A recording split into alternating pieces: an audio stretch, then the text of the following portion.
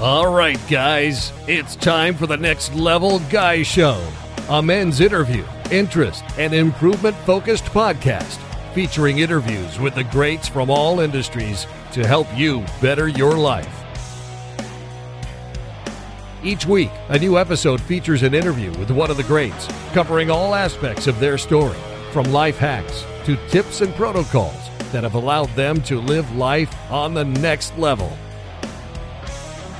We then highlight concrete action steps that you can use to improve your life.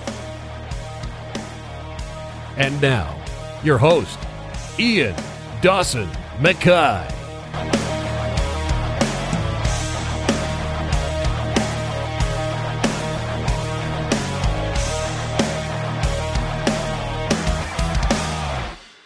And today's guest is Dr. Chris Raynor.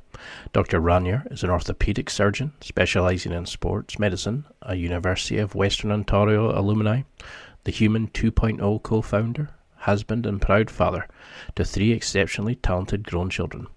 After a long course of training, he has worked as an orthopedic surgeon for over a decade and now works to change the face of medicine through his various social media platforms. He seeks to educate and empower people by teaching them the tools with which to positively impact their musculoskeletal health and wellness, but not satisfied to merely talk the talk, he also wants to walk the walk as well. As an educator as well as a physician, Chris Raynor wants to help and empower everyone to take charge of their own health and wellness. He wants everyone to become a better version of themselves, and he wants to give everyone the tools with which to do it. After all, if you're not going to do it, who will? And now, let's get to the interview.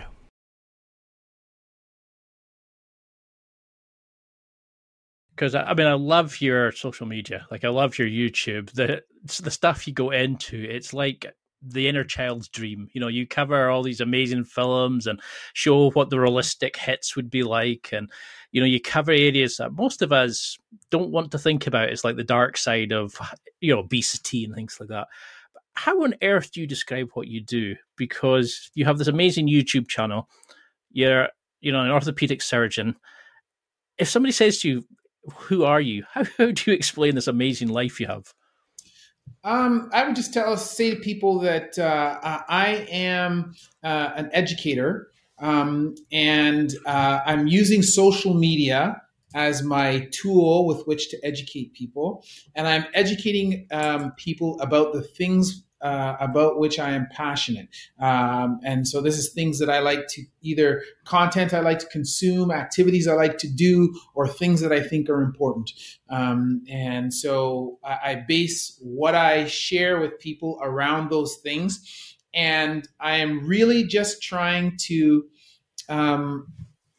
I really believe in the idea of we control our own destinies. And so I am trying to create a lifestyle, the lifestyle that I want, right? So I'm trying to do cool shit, and I'm trying to talk about cool shit. And I think that by doing those things and putting that energy out there, that one day I will be the cool shit that people talk about. Oh no, you've definitely got an audience. I couldn't find a bad word about you. When you were doing sort of jumped onto Vice's channel and you were introducing things, people are like, "Oh, check out his channel. It's amazing. You've got to look at it." Everybody has this passion, this love for you. But how on earth did you get involved in this? You talked about cross training. You've talked about participating in sports and being an active child. Was that the kind of thing that got you interested in movement? Or did you always kind of think, how's the body work, etc.? So I've always had an interest in how the body works and that kind of thing. But what really got me going in movement, that was kind of a fluke. And that after being in practice as an orthopedic surgeon for a few years, I was really unhappy with the results that my patients were getting after I would send them to physiotherapy. And let me preface what I'm going to say by saying that I don't want people who are listening to think that I think I'm the perfect surgeon and I don't make any mistakes and that nobody can do it better than me. That's not the case. But what I'm talking about is that like if I did an operation, and when I did that operation, I planned that operation to go a certain way. I did that operation, and technically speaking, everything about that operation was exactly the way I planned it. Everything went successful. I looked at the result afterwards, and I said, "Yeah, man, that's successful." I checked the range of motion before I left the operating room. I checked the stability. Everything was bang on point. And so I said, okay, my part is done. Now it becomes the patient and the physiotherapist part. So in those situations, uh, I would send those patients away. And, some of the times I would not get a good result. And when you look back and you try and figure out everything that you weren't getting, everything that was under your control, I go, man, I addressed all of those things. Why didn't this work out? So I started to see that I started to look into physiotherapy a little bit, and I started to realize, oh my God, not all physiotherapists are created equal, and they're not all doing the same things. Some would be doing things that I thought were worthwhile, and others would be handing people a sheet of paper and say, here are your exercises, go do that, bye-bye. And Yep. and I'm like, geez, man, this is no good. So I I like to think of myself as a problem solver. And so I started to I started to become a little bit more specific, and what I was asking for when I sent patients to physiotherapy. And if you ask physiotherapists in my city, Ottawa, is a city of 1 million, but I already have a reputation. And they would say, "Oh my God, you should see his physiotherapy requisitions," because it's not, "Oh, had knee surgery, physiotherapy for knee." It's like, this patient had this surgery. They will require active progressive exercise therapy, no modalities, no machines. I specifically want you to address range of motion and flexibility of this joint, and then strengthening of these muscles in this particular order, and a home exercise program, balanced proprioceptive training. And this is what I was writing. And I was writing this all the time.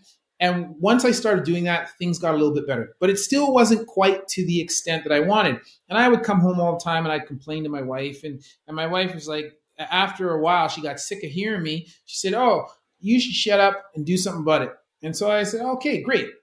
So I opened a facility. I said, I'm not trained as a physiotherapist. I don't want to tell physiotherapists what to do, but I'm going to open a facility. So I did that, called Human 2.0. And so we have a combined rehabilitation movement facility in Ottawa and we service all kinds of patients, whether they're injured rehab patients, or whether they're athletes, performance athletes, elite athletes. We treat them all and train them all. So I did that. And when I first opened that facility, I had the great fortune, although I'm not working with this individual anymore, but I had the great fortune at that time of hiring a coach who was doing a lot of interesting things. And he when I met him, he had previously been a CrossFit coach. And then he was kind of switching out of CrossFit because a lot of patients, or a lot of his clients, were injuring themselves. And he was focusing more on this thing called mobility. And I'm like, mobility? What the hell is that? What are you talking about? And so he introduced me to that. And I started to do that because, my facility has a gym in it and we have classes. So when I'm not when I'm not seeing patients, I'll do some classes. I love to work out. So I did that. And I'm starting to look at what he was doing a little bit more analytically. And I was like, wow, this is really interesting. And this is a different way of thinking about training, because prior to that, my focus on training had always been bigger, faster, stronger, right? Because I had played American football, not what you guys call football, but I had played American football. I had played it since the age of 8, and always I had played at all levels, including I had gone as high as the CFL, which is our NFL equivalent. My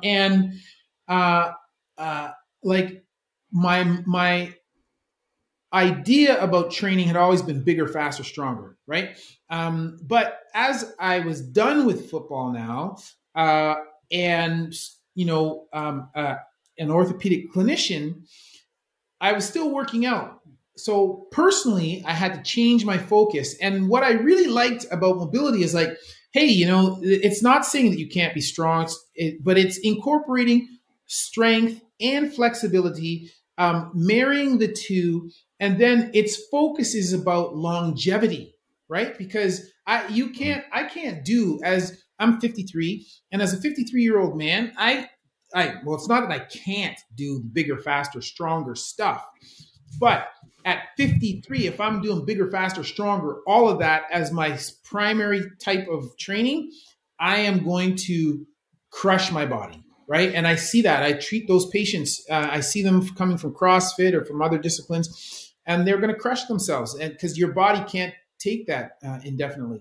So that was my introduction to mobility, and then I saw the use of it for myself, first for myself, and then I thought, hey, this is going to be great for patients. And so then I started to sort of steer our organization, our business, in that direction and say, hey, this is something that I think is worthwhile for people. It maintains fitness, it maintains your health and wellness, and it also approaches those things from the point of longevity. And this is something that you can do for life. So that's how I kind of got into it. And that's why I sort of promote that.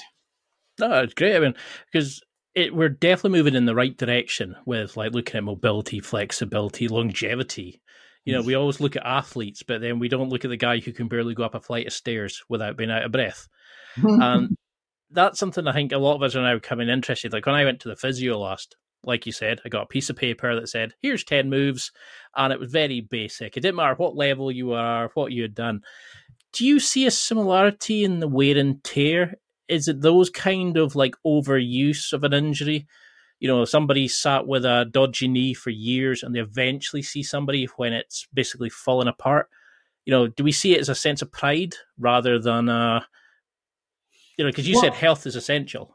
Yes. Well, when I think back to my training prior to my own clinical practice, right? It was always about being tough, being man, not showing weakness, right? And so if you were injured, you didn't want to show that you were injured. And even when I think about my own time on the football field, there were times when I would hide injuries as a point of pride because I'm trying to be tougher than the next guy and show them that I'm not, I'm not weak. And we carry that forward, but it does have an impact on our bodies. And there are so many occasions where I can think of people who, whether they're patients or people I've created content about, or even sometimes in my own with myself, that where we had something, we could have received treatment to make that thing better when it was manageable, but we did not do that out of a sense of pride or stupidity or whatever, a stubbornness. And then later it ends up being something that is unmanageable. I just recently did a piece of content on Ronnie Coleman, one of the greatest bodybuilders of all time. And I remember as a young teen watching Ronnie Coleman. He was competing against Dorian Yates, and it's like he would lift incredible amounts of weight. And I remember his little saying, lightweight, right? He's throwing up these huge weights. But when I did this content, because now Ronnie Coleman can barely walk. And when you look at what he did and you listen, I remember there's one thing in particular that he said that struck me. And he said how he had injured his back. First, he injured it during football. And then he went to go see a chiropractor. And he, at one point, his back hurt him so badly that, and he was still playing football at that time in college, that he had to go see the chiropractor on a daily basis for several years. Jeez. Right? And I think to myself, dude, you could have just gone and seen a physician, get some imaging, and then treated that problem. And that, him doing that was the precursor that caused his eventual decline over the years to this condition that he's in now. And he could have just seen somebody and potentially have stopped that whole cascade of events, right? And it's such a shame. And it's not to say that, I needed him to, not have a back problem so that he could continue on bodybuilding and still be competing. No, that's not it. Well, all I'm saying is that he could have treated himself so that in his retirement from the sport of bodybuilding, he could walk around normally, and interact with his family and kids without having to use crutches or a walker or have had 12 operations on his back. It could have been different. Because I went to the Arnold's recently, the sports festival, and the number of people who were just devastated by injury, and it was almost like they continued through it because it was like a sense of pride or a competition. And you think, does it ever frustrate you when you do these videos and you see people who you knew with a bit, like, because you understand the body structure, the orthopedic side of things, that with a simple bit of work and some good focused rehab, they could be, they could have the longevity, they could have the freedom? For sure that is frustrating, I see this quite often with even some of my own patients, that people where I'm not sure what it is, pride, or they think they know better or whatever, but they will make decisions where they are going to ignore this particular thing, this particular problem, and carry on down a particular path and then it's like I know the outcome, right? I can see what the outcome of their approach will be. And then I think they're trying to avoid having to do this work. But I think, in the grand scheme of things, that work, although it may be an inconvenience now, is relatively minor when compared to the inconvenience that you are going to have down the road, right? Which will be so much larger and so much more of a pain. I see that, and it does frustrate me. But I remember being very frustrated when I was creating that video about Ronnie Coleman, because I just thought, man, you did this to yourself, and there was no need. Mm-hmm. And sure, you can say to everybody, I'm the greatest bodybuilder that ever lived, but you can barely walk. And you've had to undergo 12 operations, and it's like, it didn't need to be that way. Yeah. I mean, what's the point of having trophies if you can barely walk to pick them up? Yes. Exactly. I mean, that's why I'm so glad you've got such a badass YouTube channel. You're bringing like an understanding to the masses of, that's fucked up. That, don't do that. That's how we would fix this. You have this unique way of delivering it. You give like an educational spiel but you also bring the data, you bring the research papers, but you make it fun, you make it enjoyable, you break up media of films we watched and like the Raid, John Wick. I love these kind of shows. Every episode of yours, I'm like, when's the next video out? It's you just can't help but binge into it. You have such this great way of doing it. What was the inspiration for that? Well, first of all, I want to say thank you. I appreciate your comments, and it's good to know that my content is well received. So what I'll say is that I've had the great fortune of learning from those around me, and when prior to me starting this, my wife and I had another YouTube channel which was just kind of just about fun and humor stuff, and we had created that because two of my sons were fairly prominent YouTubers for a couple of years, and their friends were all YouTubers. So we got to see that from the inside, because we were the permissive parents. When my son and his friends were blowing up shit, they were doing it in our backyard or destroying stuff. None of the other parents would allow them to do it. And my wife and I thought, well, if they're going to do this, we'd rather have them do it where we can see it so that we know that they're being safe. And I was kind of the in the background safety guy. So we saw that, and we had and people had said, "Oh, geez, your parents are funny. They should have a channel." So we started a channel, and I did that.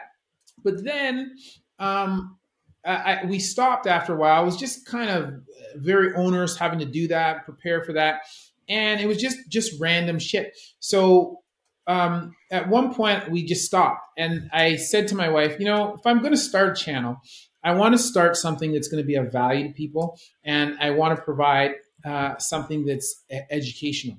So when I started a channel, the Dr. Chris channel, that was my intention. And if you look back at my very first videos, the videos were more didactic and just kind of the way that I was taught in university or when I was doing my residency. Mm-hmm. And that's the kind of content I was putting out. And although I do have one of the things that I did before medicine was teaching. I have a formal bachelor's of education in teaching. I was just kind of doing this old dry approach to education. And I thought I looked at the data from people watching, and I thought, this is not really, it's not going to catch on. So I need to change what I'm doing. So I thought to myself, why can't I be a little bit like what my son is like, or my sons are like? They got a little bit of clickbait in their titles and thumbnails, and they're funny, they're humorous. And I thought, there's no reason why I can't take this educational content and be a little bit humorous, a little bit funny, and then it would make it more palatable. And ultimately, the recipe that I decided upon is I said, look, I'm just going to, like when you see me in the videos, people go, "Oh, you're putting on an act, you're doing all this." If you knew me in real life, you would know that what you see is what you get. I have one speed, and I'm loud. I have one volume, and that's what I am like all the time. And my patients know that, the hospital staff know that, and that's just what I'm like in the video. So I thought, instead of trying to be this uptight, dodgy, old, like classical teaching kind of guy, I'm just going to be myself, and I'm going to entertain people. But when they're not paying attention, I'm going to sprinkle in a little bit of education, right? And so I thought, that's what I'm going to do. And as soon as I started doing that, the channel started to gain more traction. And so, I stumbled upon this approach of just picking current events, just all things from all different kinds of media that people like and stuff that I like, and then trying to figure out, well, how can I take this thing? Like for example, John Wick. That's one of my favorite movie franchises, and I love the films. And I thought, how can I teach people about orthopedics, sports injuries, or traumatic injuries, how we treat them using John Wick? So that's what I did. And people started to like that. And then I realized, like, if I think about this rationally, the community of people that are going to watch videos on orthopedic surgery, that's a pretty small population of people, right? Like, who's going to watch that? Other orthopedic surgeons, orthopedic trainees, or people who are thinking about going into orthopedics, and a few other people.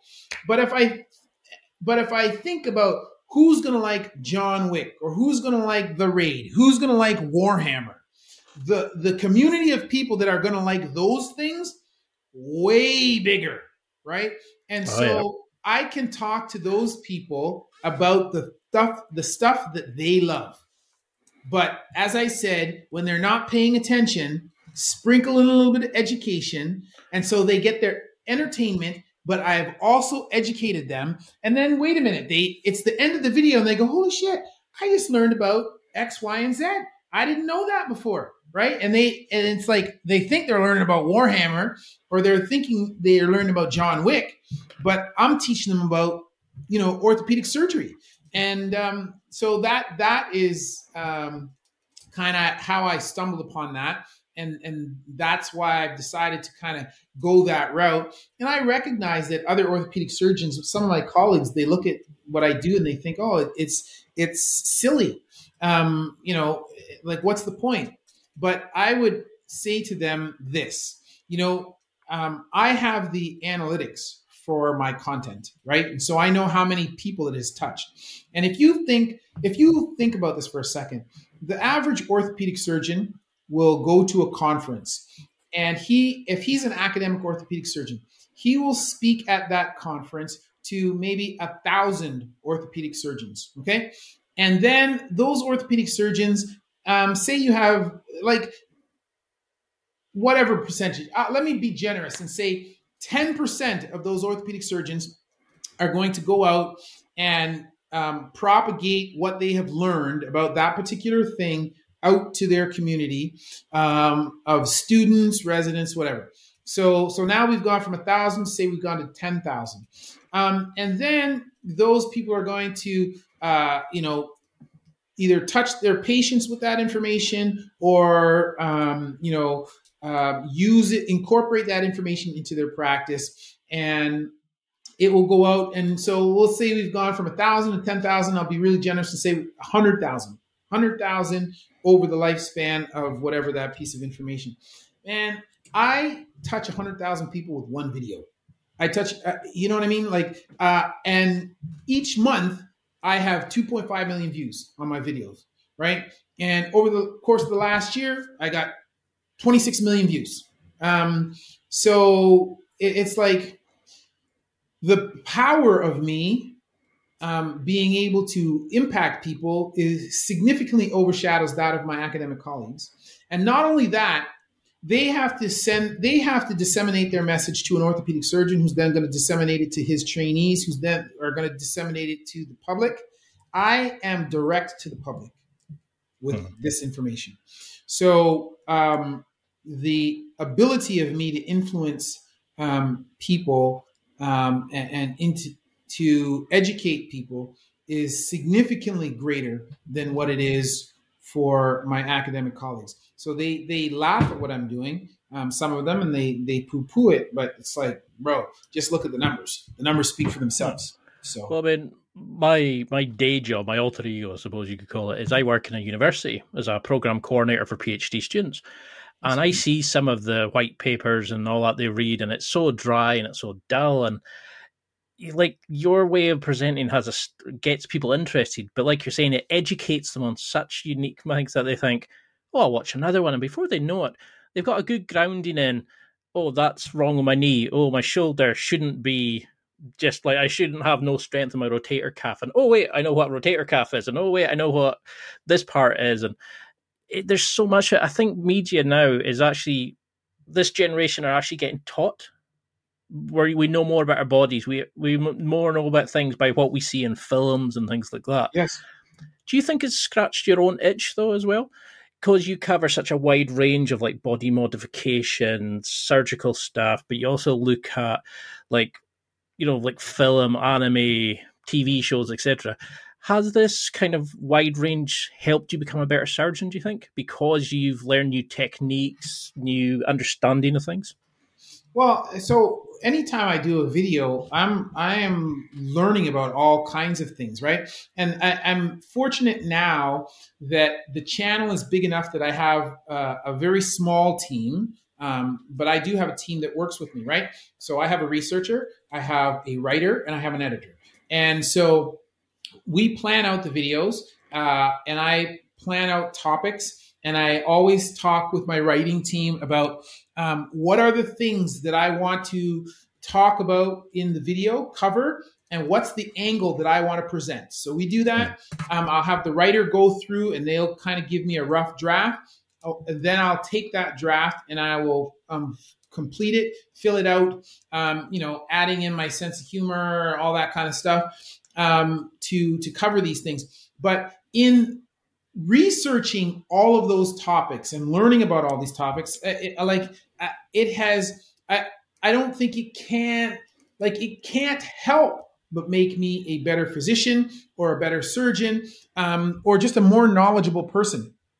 Because like I believe that information is king, and I see myself as a lifelong learner, and that doesn't necessarily mean that I have to have additional degrees to prove it. I do have 4 university degrees, but like I don't necessarily need to have a PhD, well, I don't have a PhD yet. I have 2 master's degrees, but I don't need to have another master's degree or another whatever to be educated. I can just educate myself by reading or listening on a variety of other topics. Mm-hmm. And I may not have formal recognition of that education, but I still will be able to use that in my day-to-day life. And I think that there are a ton of things that I learn all the time, which help me to change the way that I do things on an ongoing basis, right? Like I think that my clinical practice evolves because of what I talk about, what I do.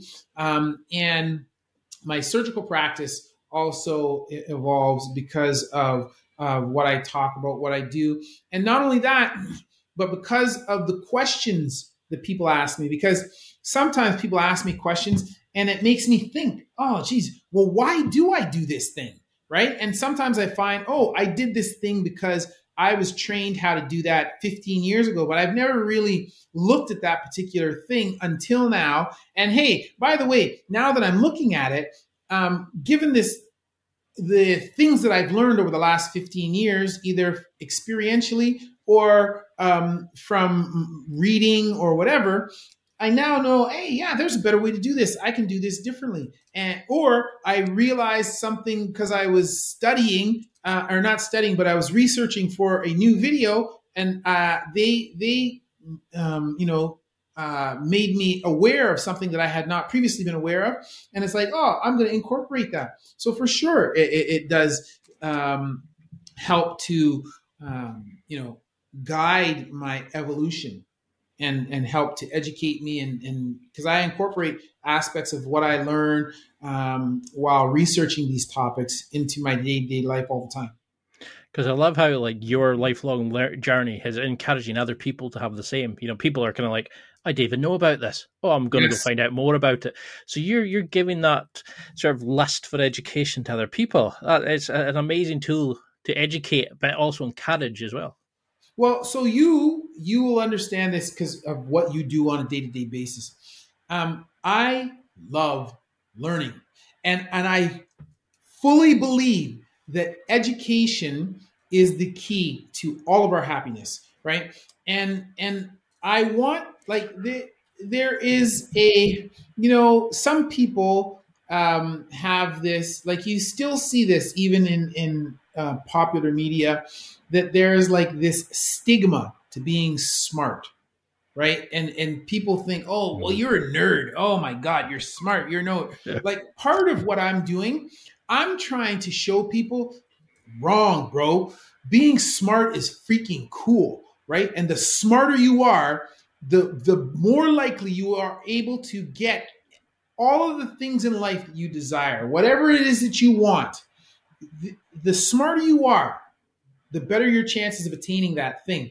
Not only that, the better the chances of the world being a better place to live is so much more attainable. Like, I without going too political, right? I'm a Canadian. Most of my audience is American, so I kind of tailor things towards them. But speaking just for a moment about politics, you look at Trumpism, and I look at Donald Trump and his behavior, and I think, like, people can argue one side or the other whether they think what he has done or things that he did were good or not. And like, I don't want to comment on that. But one thing I do want to say is that if I look at when Trump carries himself, and if I look at his overall level of intelligence and I listen to him speak, I would say that it's probably less than many of the people that you interact with on a day-to-day basis in the PhD program. And listen, if he's not that smart, that's okay. I'm not saying there's a problem with being not that smart, but his behavior, it's like he reveled in his ignorance. He reveled in that, and he gave people he gave them the permission to feel good about being dumb. Bro, the world is not gonna this is not a good thing. This is not a good thing. And regardless of what your position is on his political aspirations, his motives, or anything that he's done, regardless of that, we shouldn't be celebrating stupidity, right? And we, as I said, it's not a problem if people are not smart, but we should be encouraging everybody to be as smart as possible, right? And to learn as much as they can about the world, about each other, and how to coexist peacefully, right? And my goal is to make the world a better place. And I will fully admit this. I want the world to be a better place for everybody. But this is a selfish goal, right? And this is one thing that people don't understand. They don't seem to get. The world doesn't exist outside of you, or you don't exist outside of the world. You are a part of the world, and the world is a container in which you are contained. You are encompassed by that. And so if you want good shit for yourself, you have to create it. And that means that entire container needs to be part of that. And so you have all these people who are being stupid, and it's like they shit where they eat. Why would you do that? I want the world to be a better place because I'm living in it. I want it to be better for me, right? But I recognize because I have read about many different topics, because I have a viewpoint that it may be more tolerant because of what I have read and what I've experienced. I recognize in order for that to be good for me, it has to be good for everybody else too, right? Because everybody else is part of it. And there's no way for me to isolate myself from everybody else and yet still be part of this container and be within this container. So I just think, this was a bit of a ramble. I went off on a tangent, but it's just listen, I think it's important for everybody to be smart, not just some people. Everybody should be smart. Knowledge is power. Knowledge is very important. It will shape the world into what you want. And if we are to all coexist and be part of this and live great lives, then we all need to be smart. No, 100% agree. I mean, I when I went on and he was parroting the idea that there's alternative facts, I was sorry, what? Listen, man, I cringe and laugh inside every time I have that. I'm like, there is no alternative. It's like saying physics doesn't exist. It's like saying time doesn't exist. There are no alternate facts. There are facts. The way you interpret them, that's up to you. But the facts still exist. And that is an absolute. And I just thought people who latched onto that line of thinking, I feel sorry for them, because I just think, man, the only thing, I feel sorry for them, and I feel a little bit concerned because the other thing is that, and I don't mean to offend anybody who's watching this or listening to this, but dumb people can't inherit the earth, man. We cannot allow dumb people to run the show and inherit the earth, because they're just going to drive this into the ground, and to what end? For no reason other than they think they know it all. It's just yeah. Well, then jump on Twitter, for example, and you'll see people sitting there saying, "Oh, look at this! I think this," and they'll pull a fact out, but it's say a conservative leaning way newspaper, or this is a leftist newspaper, and they won't be able to, like, if you did your PhD, you'd be laughed out if you said, here's my sources, and they were all supportive of your, and I keep saying that to people is read it from that point of view, read there, consider this. And it's like COVID, people are saying, oh, look at this, here's this evidence of X. Yes. And I would say it to guys in the, like, academics, and they say, well, where's the blind placebo test? Where's the statistical analysis? Just the basic stuff. And I'm sitting there going, don't ask me. So you mentioned COVID, right? And this is where it was became most evident, and Trump's behavior gave permission to this whole line of thinking, and people alternative facts, and you're not considering this. And I'm like, people can say whatever the fuck they want. They can do that. That's their prerogative. But in science, and people go, oh, science, facts, you guys, your facts change all the time. Well, that's because our analysis changes, the evidence that we have changes, we learn more about particular things. But I said, science is not a thing. I said, science is a way of thinking, and its default position is skepticism, right? And in science, you know this as a PhD coordinator. In science, if you want to prove something, you have to have facts, and it's a certain level of facts. All facts are not the same, right? There are 5 levels of research evidence, right?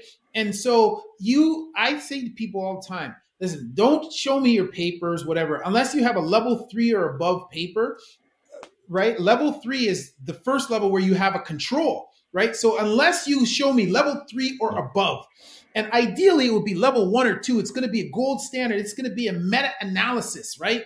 But if not, I want you to show me a randomized, double-blind, placebo-controlled prospective study. And that is different than 2 guys writing in their backyard. Oh, my neighbor drank Javex and he was okay and he got rid of COVID. Boy. Like it's not all the same. And the thing is, because again, this comes back to what I said before: dumb people can't rule the world. If people don't have a good ability to critically analyze, like you know this, analyzing a paper, this is a skill, right? We spent time during our residency and during medical school learning how to analyze a paper. And I would say I am still, even myself, I am a novice at this, right? And so if I'm a novice and I did this for, I did it in an academic setting for 8 years. And then, actually before that, because I have a master's where I was doing lab work and bench work. So even longer than that. So if I've been doing that for 12 years or whatever, and then on an ad hoc basis for the last 15 years as a consultant, and I'm still not that great at it, the average person, like, oh my God, they have no skills at it. And then you have all of this information. One of the benefits of the internet is that people now have access. So you have all this information, and their ability to critically analyze this information is poor. And so it's like, oh my God, like, what are they to do? They don't know, and they can't tell it. They're inundated by all this information. They can't tell what's good, what's not. And so they all give it the same weight just because people can speak. And this also, you mentioned Twitter, and Elon talked about the it's the town square. Everybody should be able to say what they want, and people will figure out what's good. No, they won't. Mm-hmm. Some of the people might, but other people won't. And when you have somebody like Donald Trump having how many ever millions of followers, and he's saying, well, maybe we could put some light inside people to get rid of COVID, or we could put bleach, some kind of disinfectant inside of people. People will look at that, and educated people will go, well, that's idiotic. Why would you do that? Right? Because they'll be able to critically analyze that and go, that level of information, that gets a -5 on the importance scale. versus other people who don't have that ability, they don't have the skill set, and they go, oh, I'm going to give that a 10 out of 10, and I'm going to weigh that against recommendations from the CDC or from the World Health Organization. I'm going to weigh them equally. Like, but see, that I think that's the problem now, is because they've built up this level of fear of there's a secret society holding against you. There's all this is fake, because I get that all now. It's like, well, this actually statistical data. Oh no, that if the FBI has been compromised, it's a political. Right. Nobody wants to listen to this because we'd rather believe that there's some bad guy out preventing you from doing it. Where there's plenty of opportunities, but you have to. It's like, how can people be interested in YouTube videos, but not interested in learning about where their information's coming on, where they decide on how they vote, what money, how they spend their money, what charities they support, how they live their lives. I just think it's terrifying. Yes. Well, part of what I'm trying to do, like I said, I want people to know education is cool. But also, when I'm talking about research papers, right, I want people to understand this is where I'm getting my information from. This is how I know what to talk to you about, and how I know what's real and what's not. I throw those in there so that people can. I'm not saying to them, go read this paper, but I'm providing a source for my information.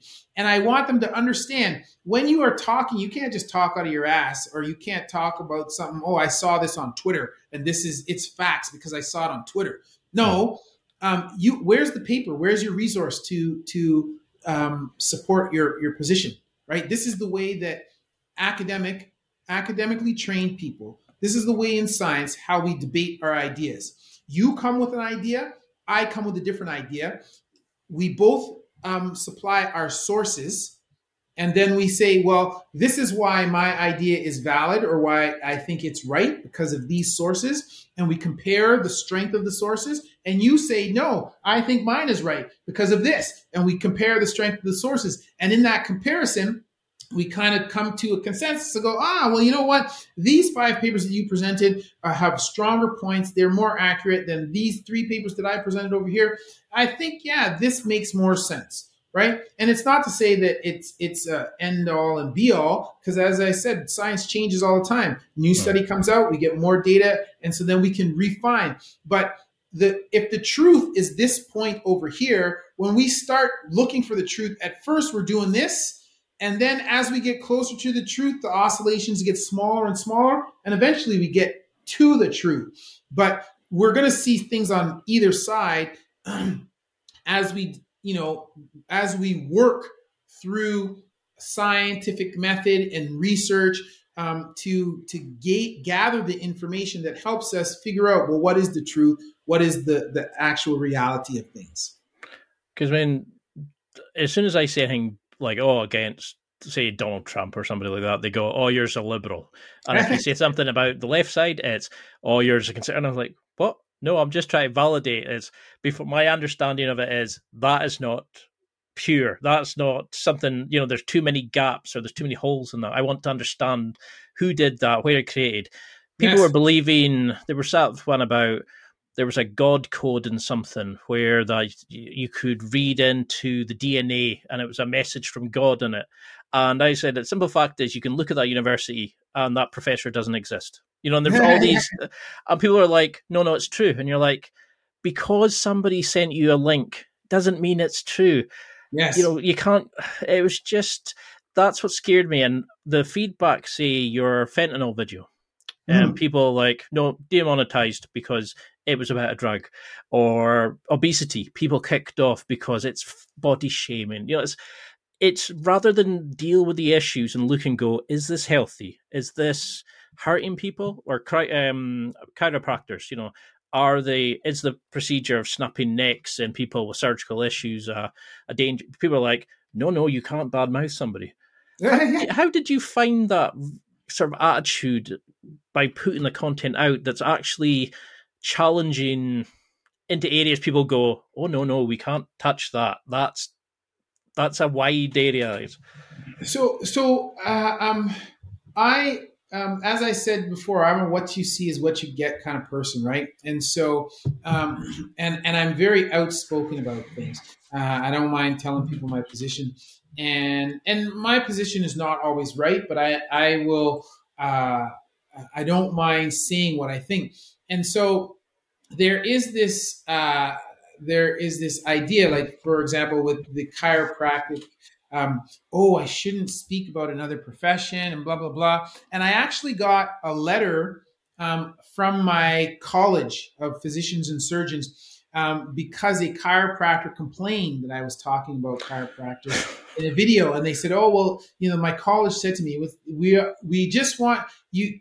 We're not disciplining you. We're not saying you've done anything wrong. We just want to let you know that we are aware that you have commented in this piece of content about chiropractors and you are commenting in a negative way. And we want to remind you that it's another profession and we should speak kindly of other professions. And I'm like, yo, I'm not smashing all chiropractors. I'm smashing chiropractors that do this particularly dodgy practice that I think is unsafe.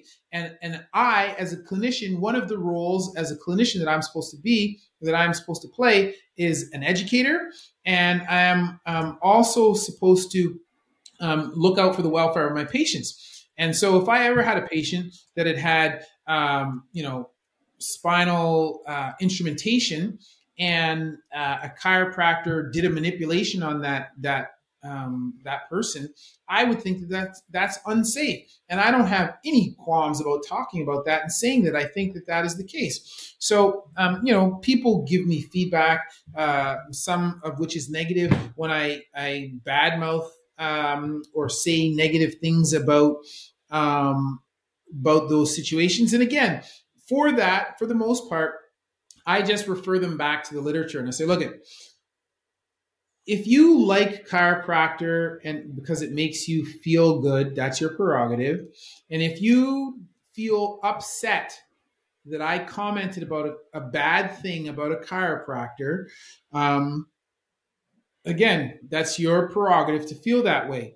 But let me point you to the literature that says over here is either the support for this thing that the chiropractor did or the lack of support for that thing.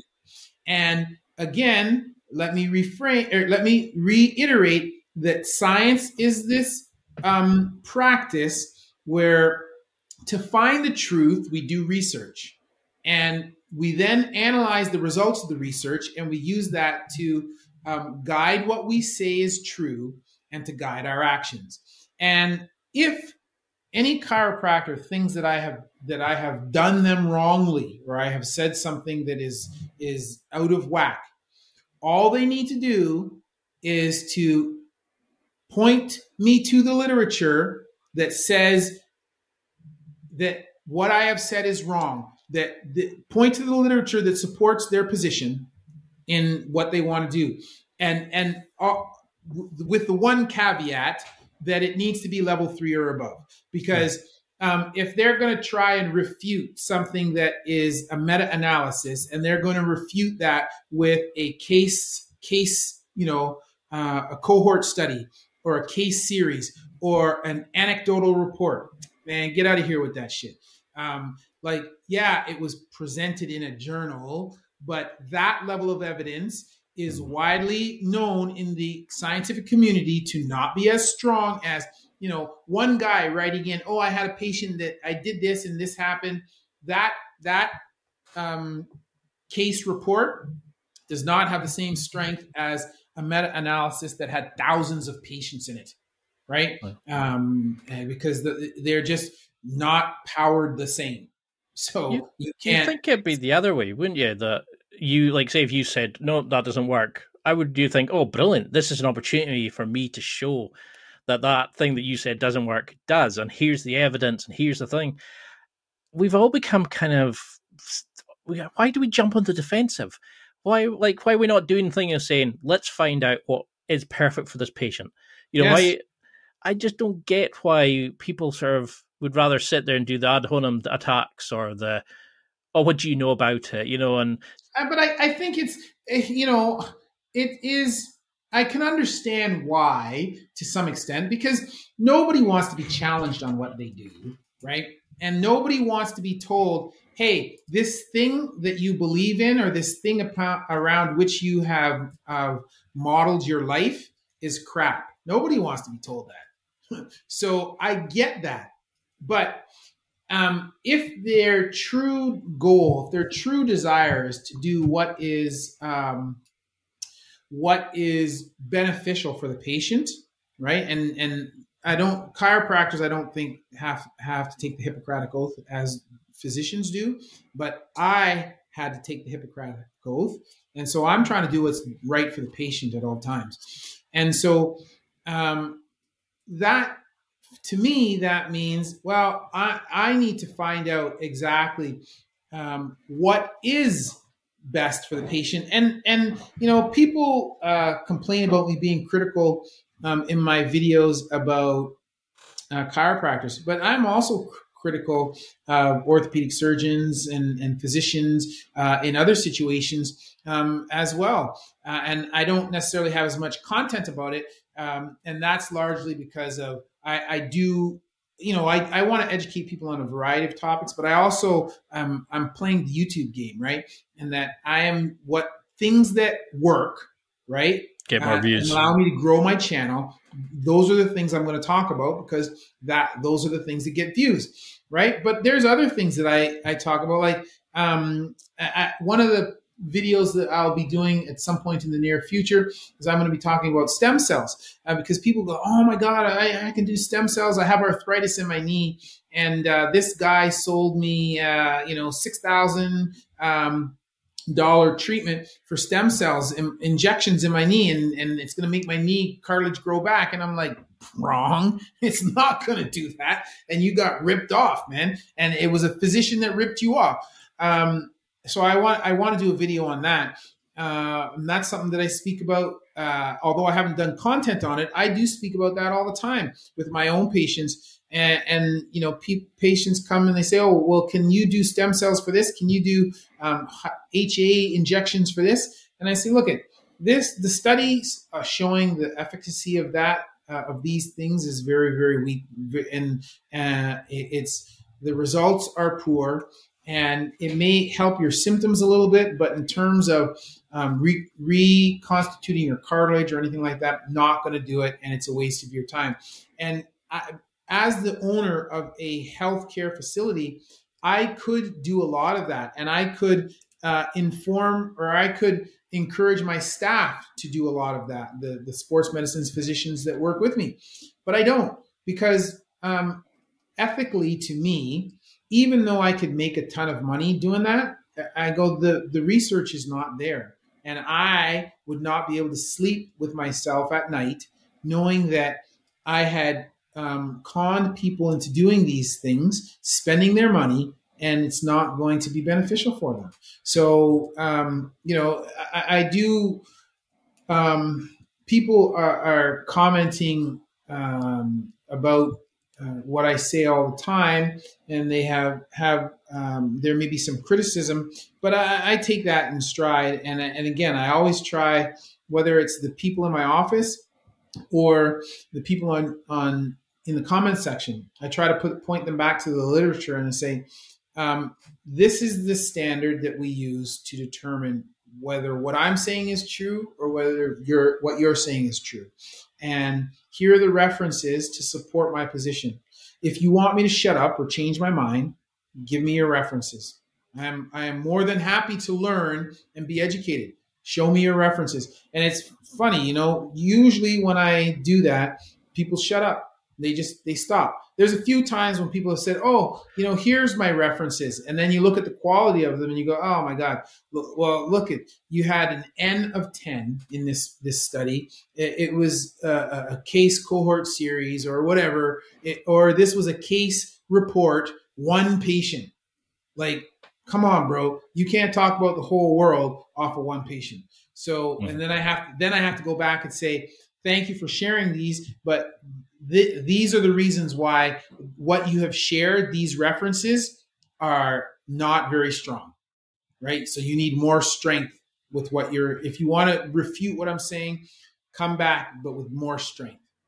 But I suppose that goes back to your principle of lifelong learning. You're saying, well, if I'm wrong, show me, and then I can look at it, I can absorb it, understand it, and then readjust my positioning, which science Yes. does. And it's Yes. like you're saying, science isn't the bogeyman. Science is a thing that's actually going to sit and go, okay, right, okay, we're wrong there. Let's readjust there. Let's repeat that to make sure it's still the situation in different scenarios. Because I love that how you've got like on your blog post, for example, you've got things about, just forget about exercising and actually look at generalized exercise patterns, because you're figured out by what your clients are coming to you with.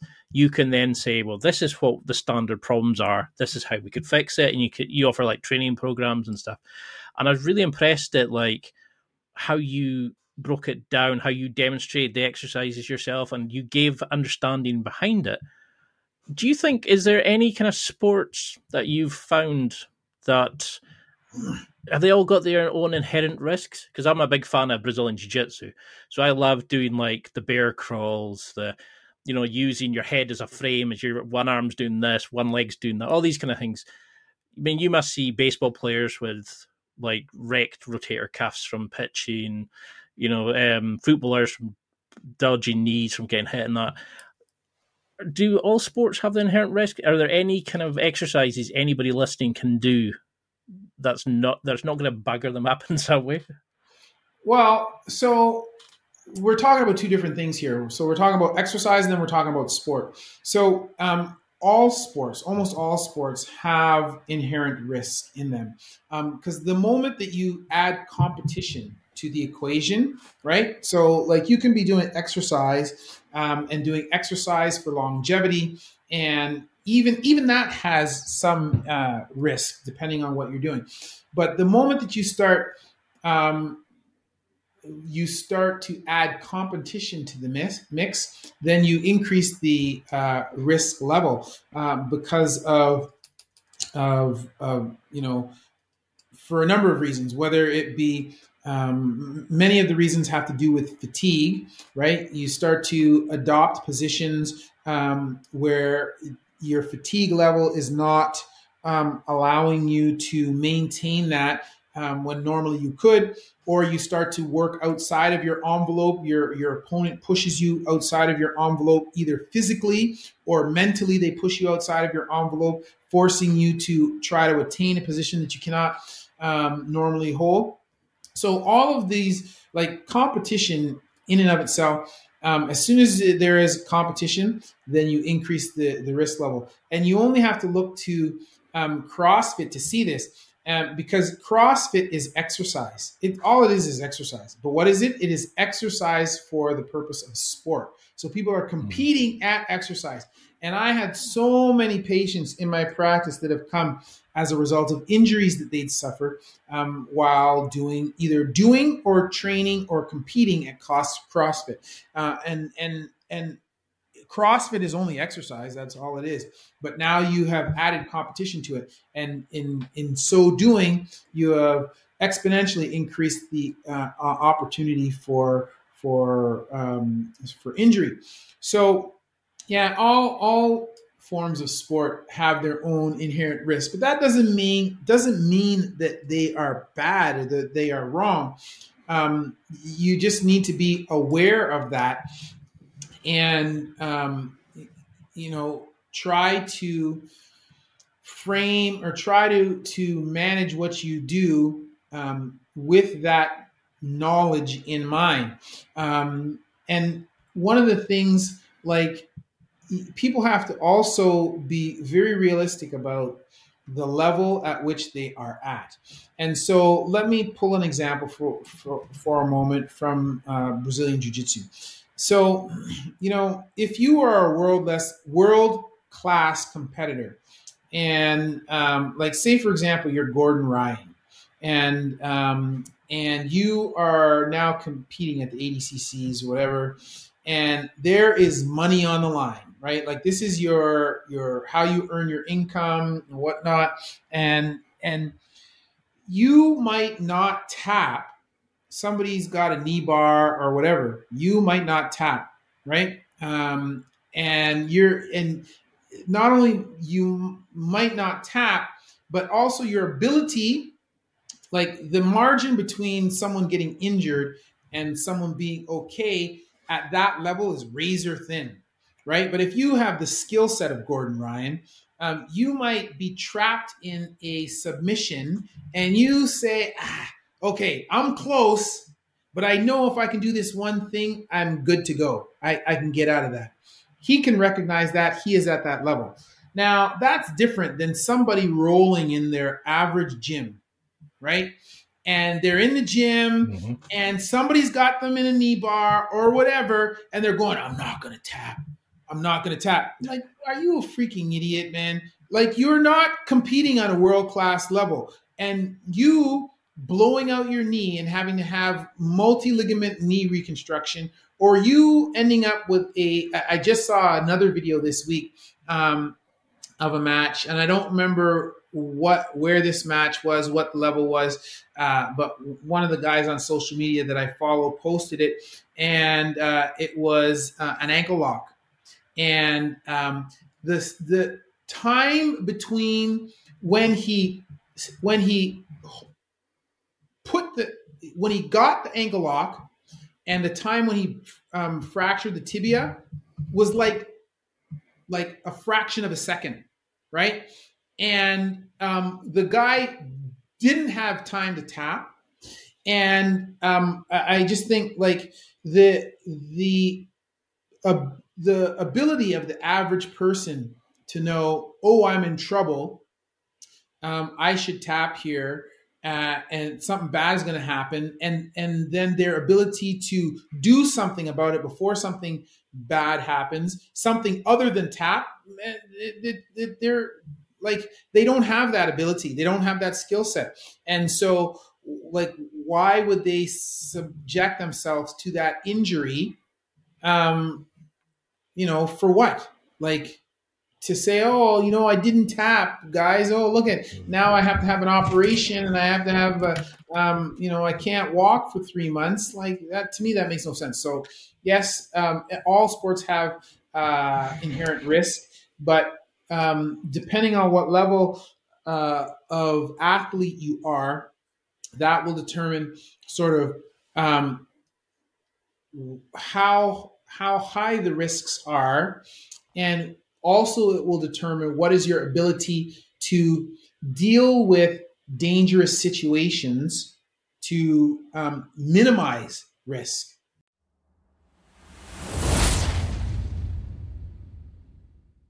It's time for a quick break.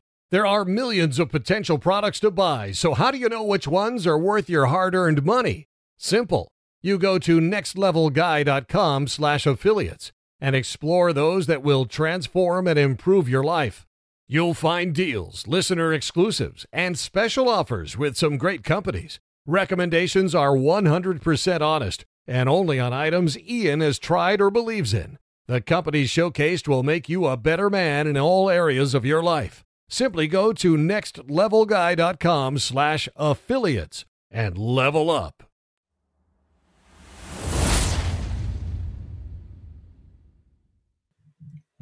Because that's the thing, isn't it? Is a lot of people, you say, what rehab do you do? And they go, oh, I don't know if you've got it in Canada, but it's like deep heat, like the heat spray on a muscle when he gets a bit sore, and I have a hot bath after, and they're like, well, you very rarely see anybody doing a cool down. We do the static stretching we're taught in physical education when we start, and I never even thought about kind of including like the mindset thing of, this isn't an indicator of your masculinity if you tap to a girl, who's been training it for more years than you, who knows the leverage points, or somebody catches a knee bar, you just say, oh, well done. You continue on. Yeah. I want to walk. I need to walk to get to my job and stuff. It's quite scary. So you have this great thing about injury prevention in your, like your focus. How do you get people to kind of implement that in? Is there a kind of warm up and a cool down drills that you would do to kind of to get people to understand? And does it change as you get an older athlete? So I think the injury prevention is something that everybody should be doing. And the way that I kind of get people to incorporate that is by stressing the importance of mobility training. And I speak to people about different aspects of athletic performance. And I try to stress that um, there each component of athletic performance is equally important as the others, and we need to address them all in order to optimize athletic performance. And so, in my mind, the aspects of athletic performance are flexibility, strength, mobility, which is a combination of these two. So first of all, you have to have a joint that has a range of motion. And in order to maximize our function, we usually want to maximize the range of motion of the joint involved in that particular activity. Then you need to have strength, and you need to have a absolute level of strength that will allow you to stabilize the joints in question and then move the segments around those joints.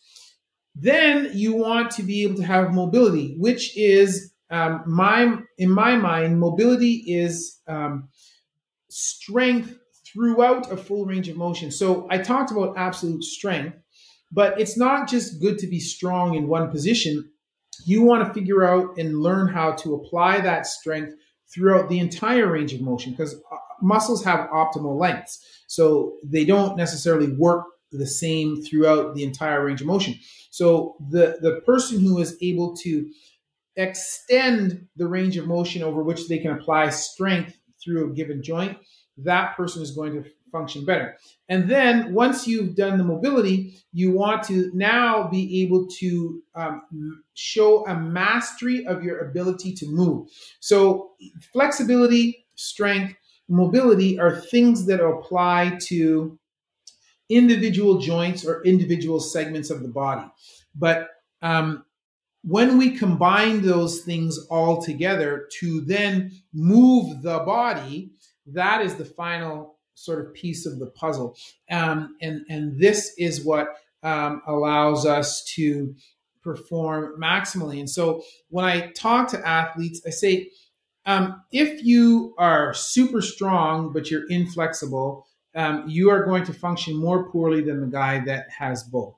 And if you are very flexible, but you have no strength, you are going to function more poorly than the person who is both flexible and strong and has great mobility. So we need to address all components. And I always encourage people to focus their time, not eliminate everything else, but to focus most of their effort on the area in which they're weak. And that's because, well, like if you are fast already, you are not necessarily going to gain more performance by trying to be just faster because you're already fast. But the things, like instead of trying to think about what are the things that will make you faster or add more fuel to the fire or more gasoline to the engine, we need to also consider what are the things that are putting brakes on you, right? Like what is the things that are slowing you down? And so, for example, if you have somebody that's super strong and they are a sprinter, and they have great turnover cadence, so that their ability to hit the ground in a number of times in a given time period, that's already high. Well, what is the next best way if that person is super strong, has a good cadence, but they're not very flexible? Well, what happens when you increase their flexibility at the hip and knee and ankle? Well, you increase their stride length. So if I take somebody who is really strong and he can hit the ground, say in a 100-meter race, he can hit the ground 100 times, right? But all of a sudden, I take that person from having a 2-meter stride and I turn them into somebody who has a 2.5-meter stride simply by increasing the flexibility of the hip, knee, and ankle joints. Right now, I've taken that person and taken them from somebody who in the world 100-meter finals didn't qualify, and then I make them into somebody who could potentially be racing against, what's his face there, Usain Bolt, right? And I've addressed their weakness. I've treated the deficit that they had and used that to improve their performance. So by focusing on the weak aspect, and spending a lot of your time there, I think you get more bang for buck, right? It's like the law of diminishing returns. You're already almost maxed out on the speed, so spending more time on speed or strength won't necessarily help you, but spending more time on that thing that is weak will give you more bang for your buck in the end. So I just try to encourage athletes to work on their weaknesses, and generally speaking, because athletes tend to spend more time on bigger, faster, stronger, it's usually their flexibility. And if their flexibility is poor, then for sure their mobility is going to be shit. And so I try and get them to work on those two things. And I try to get them to incorporate them. So if you, like when we're training in our facility, so when we do classes, so I share some of the teaching duties at our gym, and I teach every third weekend. And when I'm doing my classes, I do them in the way that we do them sort of in our organization. And what we do is we have our warm up, then we do what we call structural work. We have strength work, and then we have our cool down, our cardio, our conditioning work, and then cool down. So the structural for us is our mobility work. And so the mobility work, so we've warmed up, we have our muscles warmed up, and the mobility work is focused around things that we're going to be doing in our strength session.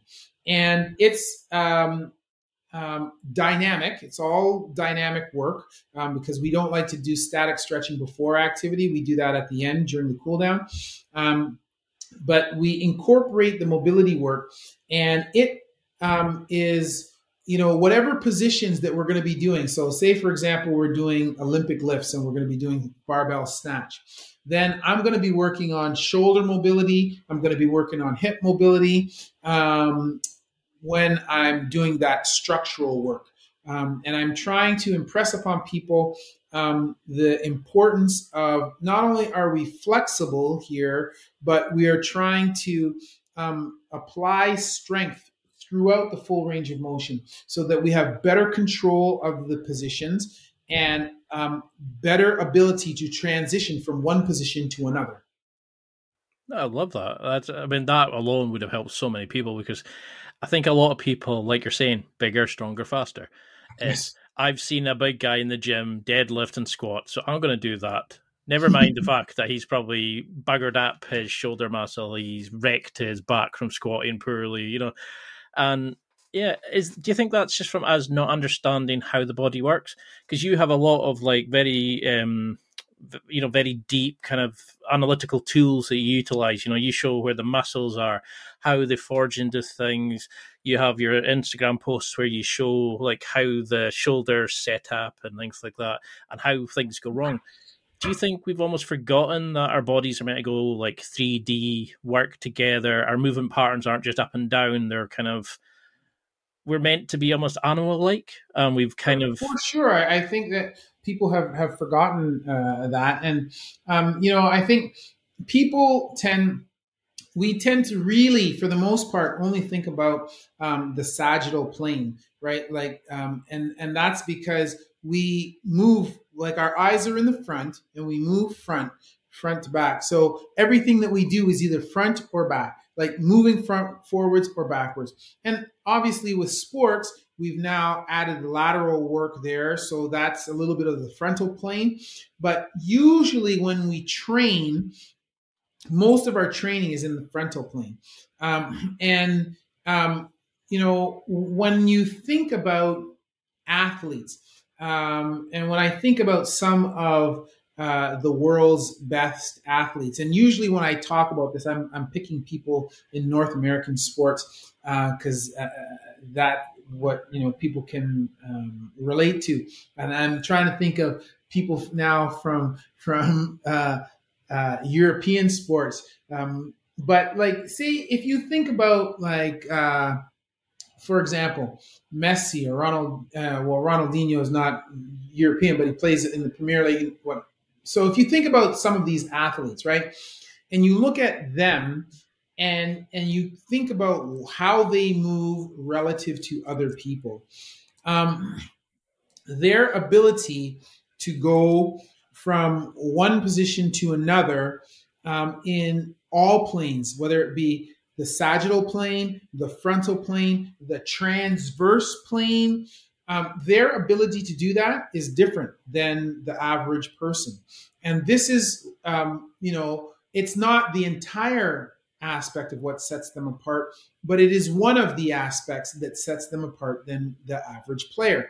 And so I think a lot of people, the average Joe, forgets about this, but the people who are playing at those highest levels of sport, they have an ability to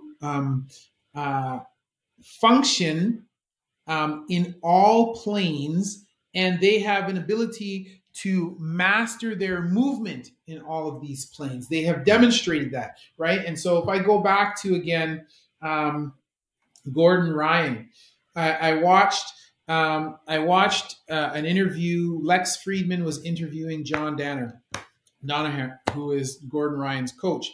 And John was giving Lex an analysis of matches that Gordon went through at the ADCCs. And he was talking about their plan.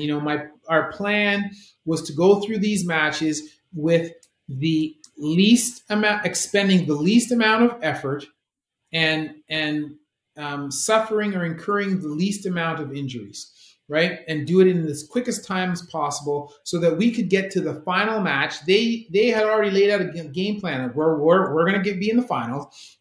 I want to get to the final match and be in the best shape with the largest energy reserve possible, right? So when you watch that, I was watching these matches, and I'm not a jiu-jitsu player. I did I did start jiu-jitsu a long time ago when I was young, but it was, to me, I stopped at that time. I didn't know any better. I was like, oh, it's not flashy enough. I'm switching to Taekwondo. I want that. So I did Taekwondo. Anyway, but now as somebody who watches MMA and watches UFC, I'm a big fan of jiu-jitsu.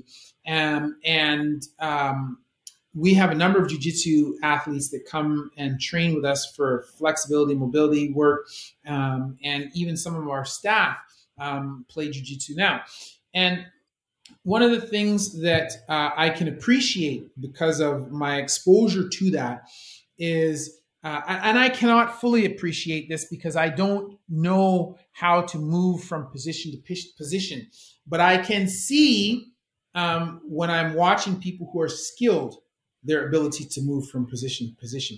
And when I watched this match, and I watched these highlights, and I watched Gordon Ryan's ability to move from position to position, and it's not like he's moving through positions in a vacuum. He is moving from position to position while his opponent is actively trying to do other shit, right? His opponent is trying to get away or to do things to him, and to watch him effortlessly move from position to position, maintain top control, do this, get out of the guard, pull guard, do this, counteract this position while at the same time getting the guys back. Oh, but by now, and by the way, I did this, and at the same time, I secured a body triangle, and then I got this position. Like, you look at that and you go, oh, that's so beautiful to watch. It's so easy. And looking at that and then comparing that to, like, say, a white belt, comparing that to stuff that I might do myself, even though I can recognize the beauty of that. It's like, I don't know how to do that. I couldn't do that. And like, I just think,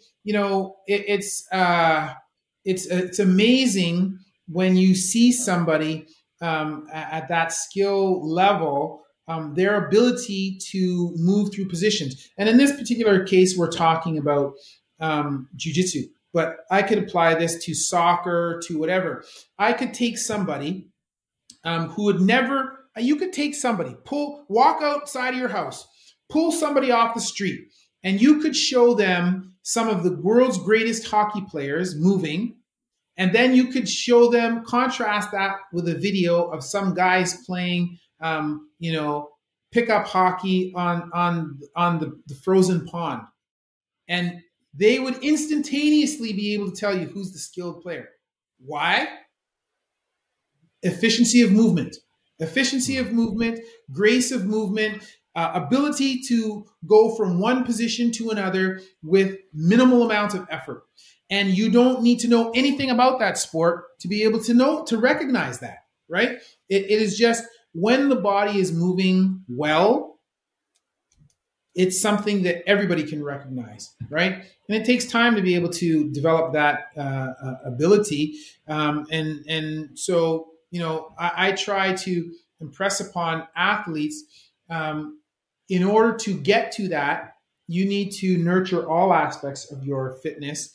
And as a clinician, and now as a kind of a movement guy, I've now recognized that mobility training, mobility is one aspect of that fitness. And you can have all of the other. And if you want to improve the level at which you perform and take it to the next, then mobility training is certainly something that you need to address. I love that, because I remember when I first started jiu-jitsu, I was like the first character you get in a video game. I was like up, down, left, right. I forgot you could turn, rotate, and when I look back now, I still have to tell myself that sometimes. That you can go over the different spatial way. I think it's you get so used to just like you're saying, forward and back, up, down, forward, back. Like it's some sort of cheat code that is ingrained, and we have to kind of hang. I've got so many more questions. And I know we're way over our time limit. Are you okay for a few more? Yeah, go ahead. And we could always do another one too, man. I'm having fun.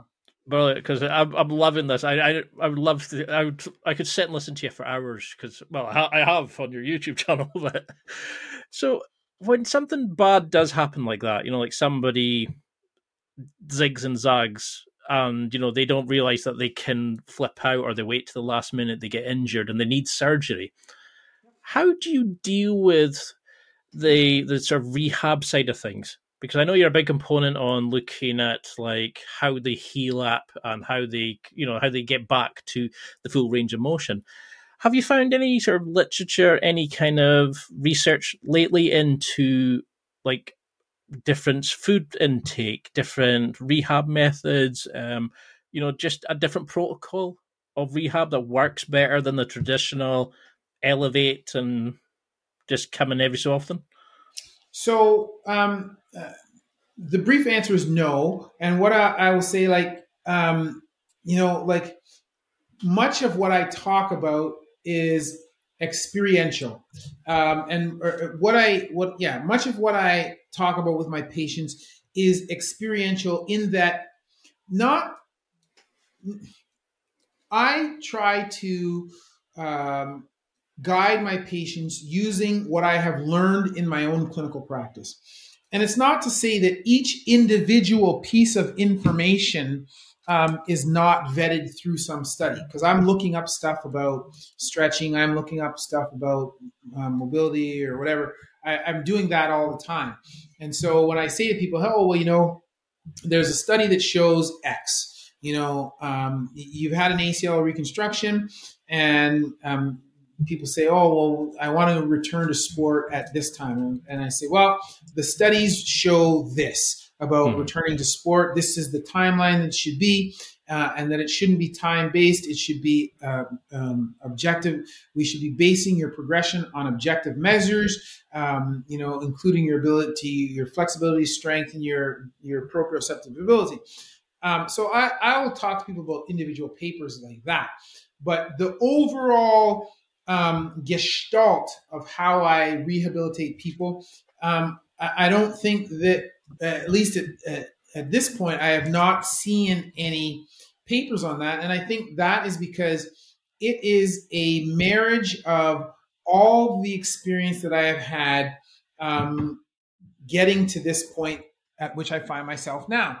And that is my experience as an athlete, my experience as a patient, my experience as a personal trainer and fitness coach, my experience as an orthopedic trainee, my experience as an orthopedic staff person, and then finally my experience as a gym owner and mobility person.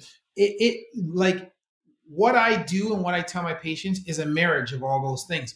And so in that, it's not that I don't think other people have similar views, but how I treat people and how I train people, how we rehabilitate people is a function of all those things. And that, I think my experiences in all of those things are unique. And so that is part of the reason why one of the things that I'm doing now, which I'm hoping to have done over the Christmas break and to first start presenting for the first time in 2023, I have a course that I'm working on, awesome. Which is I'm going to have different levels of the course with different targets, but the course is called Apex. And so Apex level 1 is going to be targeted towards physiotherapists, and it's going to be this, the conglomeration of all of these things that I have learned and my approach to training and rehabilitating people.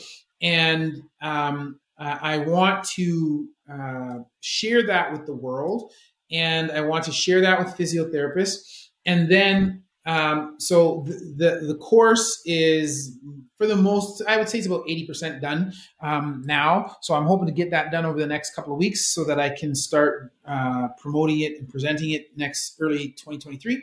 But that is the first part. And then once I have that going and I have people starting to do these movements and starting to train people in this way, then the next part of that is to validate that, right? So that I can have the data to not just say, hey, this is what we do. But now we've run people through this treatment course for these particular problems. This is what we observed with our training regimen, and this is it. These are our results compared to these other training regimens. And so this comes back to the science, right? To provide the data, to say to people, this is what I do, this is why I do it, and here is the data to back it up, right? So this is what I want to do, because I don't think that, I think that I've kind of stumbled, and I use that word because I don't want people to think, oh, I think I'm smarter than everybody else. I don't think so. I just think that my experience, I have just had the right combination of experiences, which allowed me to stumble upon this approach, which I think is effective and I think is beneficial for people. So I want to share that with the world, because I want as many people as possible to get better as quickly as possible. One of the things I just let me find this here for a second, because I want to say it how I worded it in my talk. I just put this in there the other day. Just give me a second here. Oh, so yeah, so the concept. So one of the sides that I talk about is called medical morality. Okay. And, and I put this slide in there because in some of the comments for my videos, and this is videos on nothing having to do with rehab. This is just videos, say for example, on the fentanyl video. Some of the comments where people are like, oh, doctors, all they want to do is give medication and it's all your fault, the opioid epidemic, blah, yada, yada, yada. And it's all for big pharma. So I thought, I was thinking about the idea of morality in medicine, and then I thought about, I should apply this to the Apex course, because I want people to understand why it is that I have the position that I have about therapy. And so the slide, it was medical morality, and so this is the position or the statement that I said. I said, it is my goal to treat the problem as directly as possible with the least number of sessions at the lowest cost to the patient to provide the optimal result in the shortest amount of time, and also to educate and empower the patient. Think how, these are all things that are beneficial. I want people to get better as fast as they can with as little cost to themselves as possible, doing as little harm to them as possible. And I want to give them education, and I want them to understand that really, if I give you this information and teach you how to do it, you don't need me, you can do it yourself, right? And it's kind of like this, I joke about, I'm teaching people, I'm trying to put myself out of business. I'm teaching people how to do it themselves. But I think that that's the right thing to do, right? And people, it comes back to what I said before, knowledge is power. And I think my goal is to educate people, and I'm trying to educate as many people as I can. And part of that, one aspect of the education is educating people and teaching them that they don't really, for most things, unless it's traumatic, the bone is sticking out through the skin or the ligaments are all torn or whatever. For most things, they don't really need me or a therapist or a chiropractor. They need a little bit of education, a little bit of common sense, and some guidance. And here, let me give it to you, right? I love that. And I love how that you're actually giving back. You're not just sort of saying, no, you need surgery, then you need to come to me for the next 7-8 years. You're actually just going, this is what the evidence shows. Do you think that's what makes you such a good surgeon, that you learn from failure? So if anything goes bad, you kind of go away and see how you can fix it. You're watching these videos, so you're learning how people have messed up or how the surgery's gone wrong. And then you're using that to kind of, because I'm not a big fan of box breathing to deal with fear and anxiety at the time. But do you find that you're actually so well prepared that you've read over and you've practiced this, and that you're using the experience to not feel the fear, to overcome that anxiety? Well, first I got to preface it by saying, I don't know if I'm a good surgeon. I hope that I'm a good surgeon. I would like to be. I would say surgeon. So. But I know that, one of the areas around which I feel very confident is that I'm a technician. I use my hands, and I feel very confident about my ability to use my hands. But I often say to students or to people when they ask, if they say to me, well, what's your favorite case? What's your favorite kind of surgery to do? I'm primarily trained as a sports guy, but I do all kinds of orthopedic surgeries. And some of my favorite cases have nothing to do with sports. And the cases that I enjoy the most are the ones that frighten me the most. And the reason why, there are cases I can prepare perfectly for the case. I can do everything exactly as the way that I learned in the textbook and everything. But even still, bad shit happens. And sometimes I do something and say, for example, I'm doing a hip replacement. I'm putting in the femoral component. I'm hitting it with a hammer. And I know that I can hit it so hard before the bone will break. But, in this particular case, I'm working on little old granny, and her bone is a little bit softer than normal. Bang, I cracked the femur. It's like, oh, shit.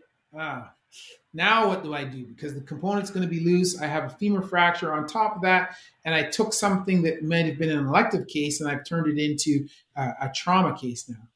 And I, even though those cases are what I call sphincter puckering, okay, because they make my butthole clench up, Technical term. I don't enjoy those cases in the moment that I'm doing them, because it's like, oh shit, how do I deal with this problem?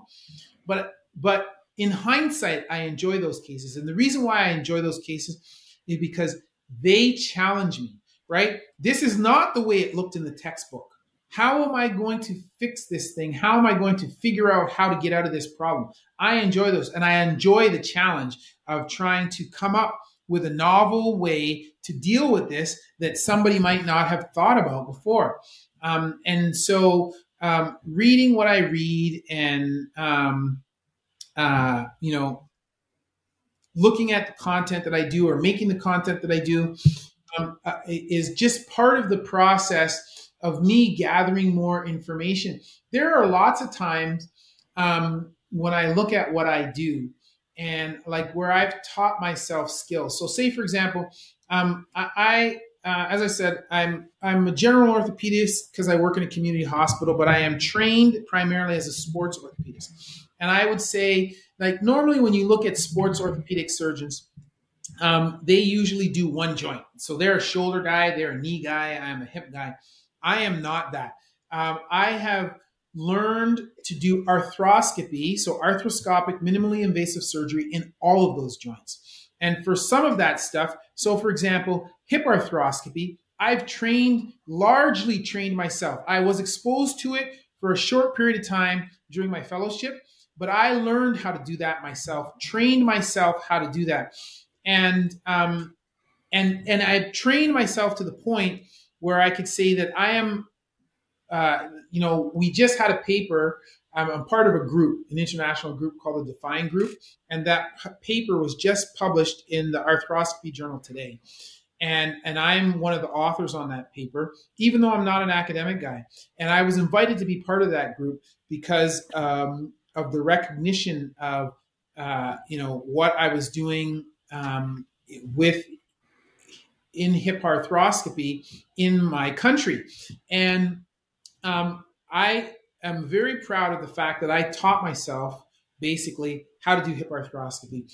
And but it wasn't just in that, I went and did some courses. Part of what I learned was from other stuff that had nothing to do with hips. I took skills that I had learned from knee arthroscopy and skills that I had learned from shoulder arthroscopy.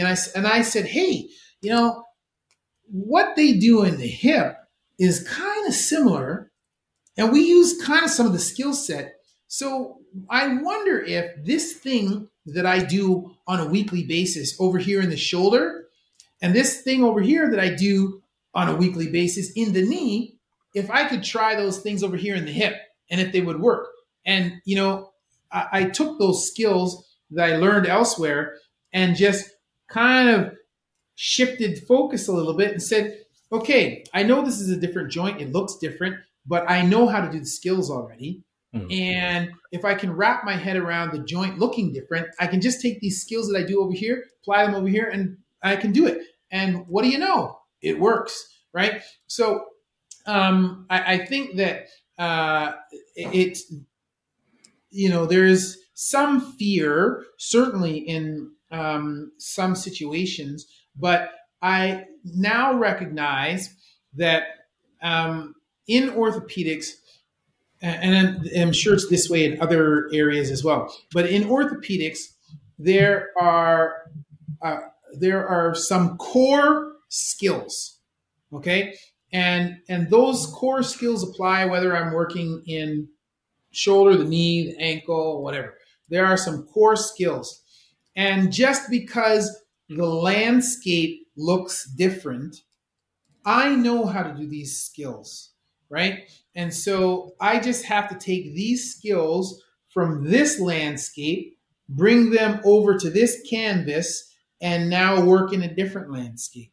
And I have comfort. So even in these challenging situations, I have comfort in knowing, I can manage this. it's challenging, but I can manage this because I know how to do X, Y, and Z. And those guys over here that are already doing this thing, they're just doing X, Y, and Z. They're doing X, Y, and Z with a different background than what I'm using over here. But I can just take those skills and apply it to this background. And eventually, if I do that enough, then the background becomes very familiar, and then I am comfortable with that as well. No, I love that. I love that approach of you kind of saying, well, can we use this? And then you're using the experience, and then you're looking at the data, and then you're thinking, did it work? Okay. But, it's like you're saying, it's like people who say, oh, no, that's not the way we do it. You're now proving that, yes, it works, and here's the data that backs it up. And the people who said, no, don't be silly, that'll never work, now accept it as the way it's done. Yes, for sure. I just said to my wife the other day, I'm at this point in my life where I'm not, people saying to me, oh, it can't be done. Like I'm not interested. I don't even want to be around those people because I'm in the business now of figuring out how it can be done. And I'll just point to, although someone said to me the other day, can we pick another person to talk about other than this? I will just point to Elon Musk for a moment. Elon Musk is going a little bit crazy. I will admit he's going off the rails a little bit. But the one thing that I will say about Elon Musk that I very much do admire, people have said to Elon Musk all the time, this can't be done. That's not the way we do it. And he just basically says, fuck that shit, and figures out a way to do it, right? There was a time at which the Russian space agency, he wanted to buy a used rocket from them so that he could figure out how to build rockets, and they would not sell it to him, right? When he first started SpaceX. So what did he do? He learned how to make them himself. And now there are Russian cosmonauts that are being flown to the International Space Station on SpaceX product, right? So who got the last laugh, right? Certainly wasn't the dude that said, that's not how it can't be done. We can't, that's not how it's done. Elon Musk, the guy who said, I'm going to figure it out. Maybe that's not how you do it now, but I'm going to figure it out and I'm going to do it. He's the one who's got the last laugh. So I want to do that in my life and employ a can-do mindset. And yeah, there will be challenges and things that I have not yet figured out that present problems for me in my life, right? I have these things all the time. But I am very much, and I said it before, I very much view myself as a problem solver. And I am really, I really like to apply myself in trying to figure out, okay, well, this thing, I can't do it. How? It's like, to me, it's no different than a video game. How can I beat this level? Ugh! I haven't found the secret yet, but it's all games to me, man. Like, how do I beat this level? Do you think that also then sort of bleeds into your man management? Because you have all these amazing experts joining your rehab team. You've got masseuses. You've got all these kind of amazing teams. You work with like a lot of amazing nurses, anesthesiologists, and these sort of things. Do you think that attitude of we can always try new things? I want you to go away and try different things. If you thought you have a good model of something that might work, let's bring it in and see if it works. Then we'll sort of feed off each other.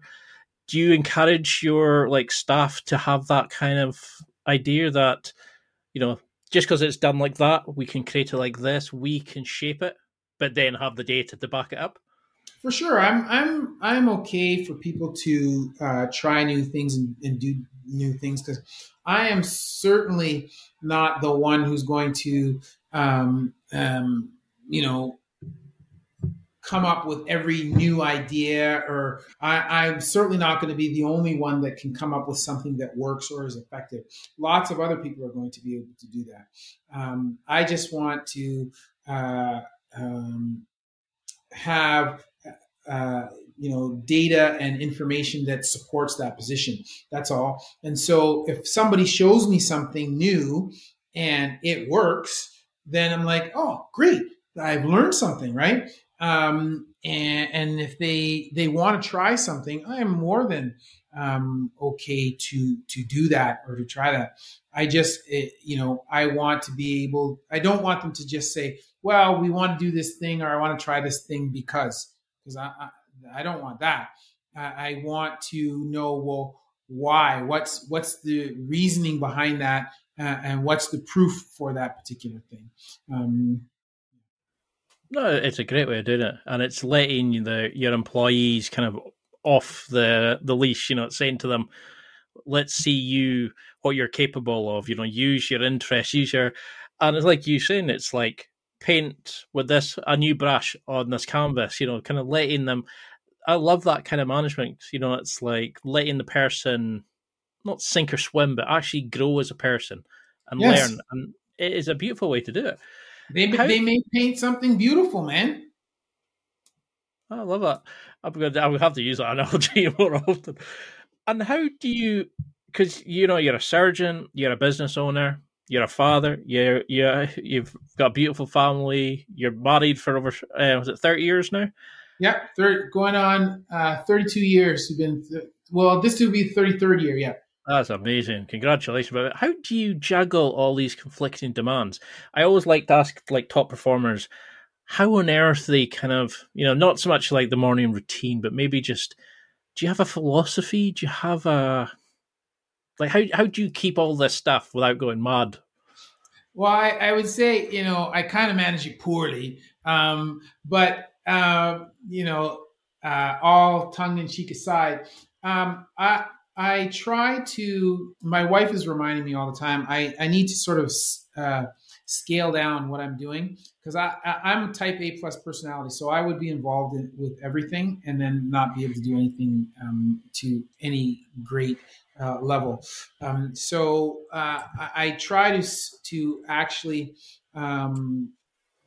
focus, to narrow my focus to only a few things as possible, so that I spend time and become better at them and at the things that I'm involved with. And I try to simplify as much as possible. It's funny, like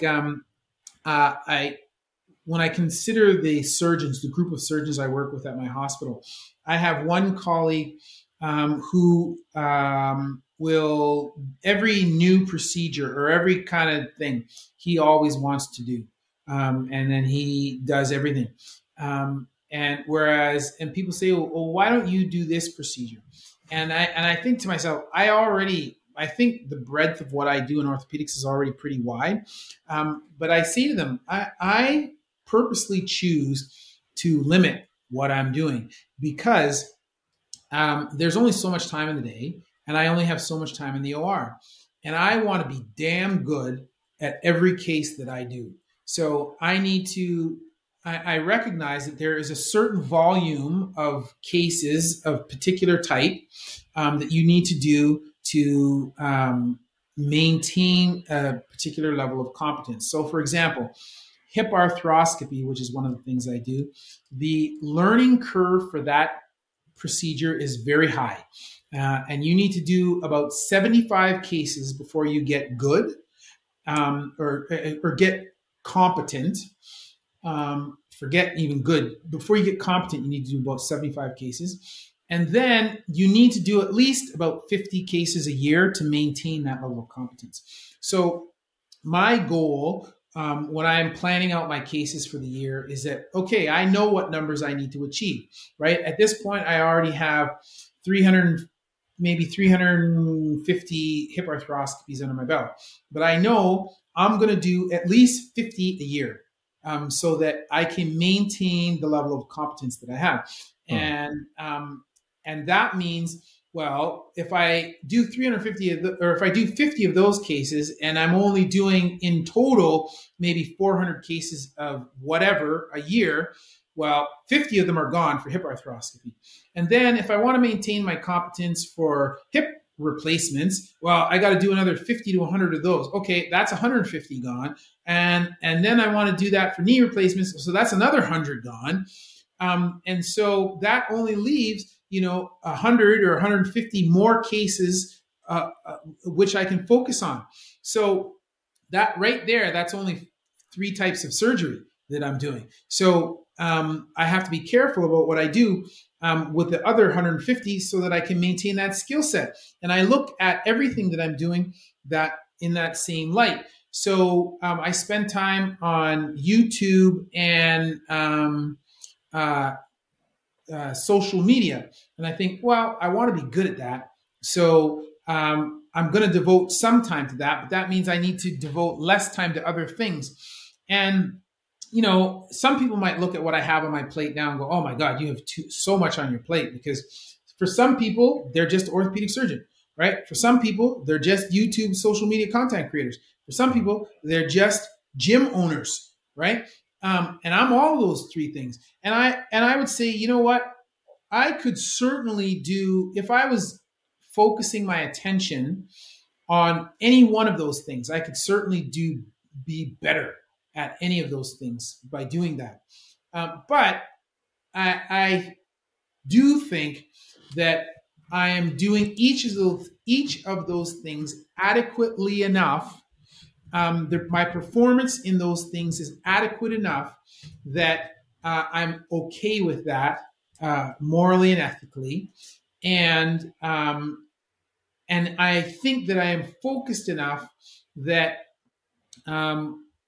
I can do those things adequately, but also become better at those things over time, because there's not so many other things to draw my attention. So, those are the things that I choose to do. Those are the things I spend my time doing. And I'm not really doing much of other stuff. But the other aspect of it is that, as I told you before, I'm trying to do cool. I try to steer my life in the direction of I'm doing cool. There's cool shit that I like. So I'm going to steer my life towards that cool shit. Mm-hmm. And I just happen to have been fortunate enough to be able to turn the cool shit that I like into businesses and into work, right? Like, I like doing things with my hand. I like human anatomy. I like medicine. Oh, wow. Look, I'm an orthopedic surgeon. I like working out.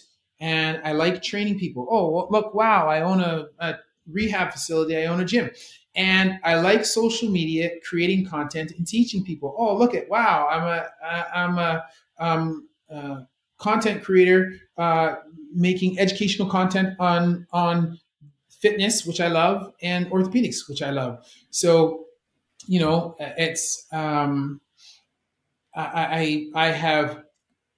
looks like I'm doing a lot of things, but I've really kind of narrowed down, and everything that I do comes from that focus. And if I think about in terms of YouTube, and I think about people who grow their channels very quickly, and you can see that you'll hear something where they talk about in content creation, niche down, niche down, niche down, and it seems like if you make your content very specific, it's going to be hard to grow your channel and grow your reach. But in niching down, you become very good at this particular thing. People recognize the value of the content that you create, and then they engage with it more emphatically, and they share it more emphatically with other people, which then allows you to grow quicker.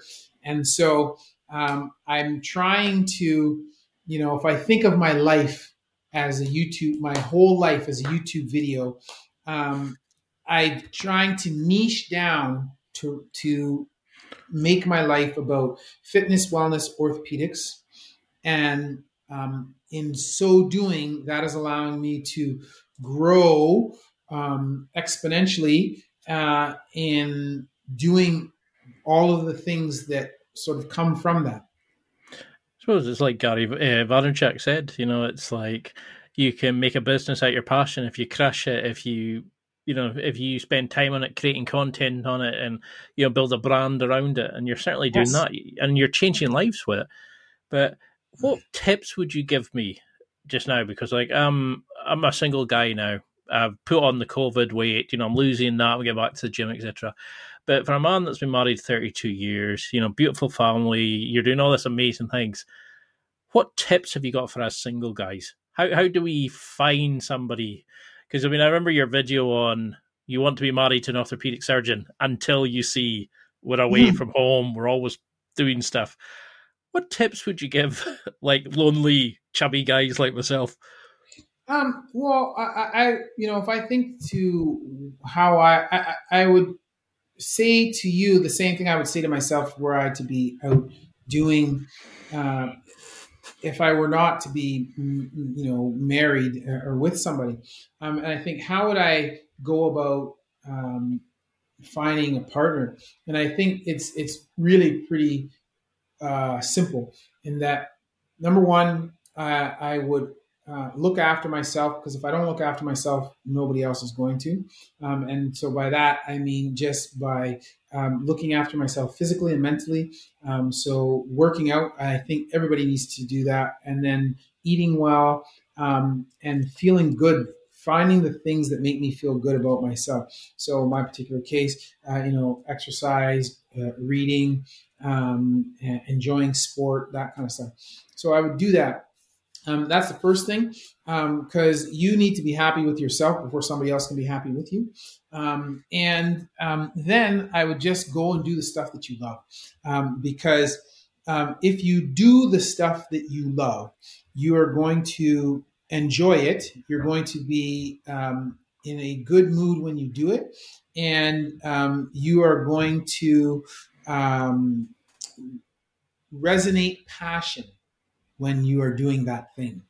And, if I think about what I would like to see in a potential partner, those are the things that I'd want to see. And those are the things that would have people, that would cause me to gravitate towards somebody. And I think that's the thing that would have people gravitate towards me. I think, in being, just as when I started my YouTube channel and I was sort of dry and didactic at the start, and then because I was trying to be this academic type, right? And then I thought, no, I'm just going to be myself. And then I started to have growth after I was myself.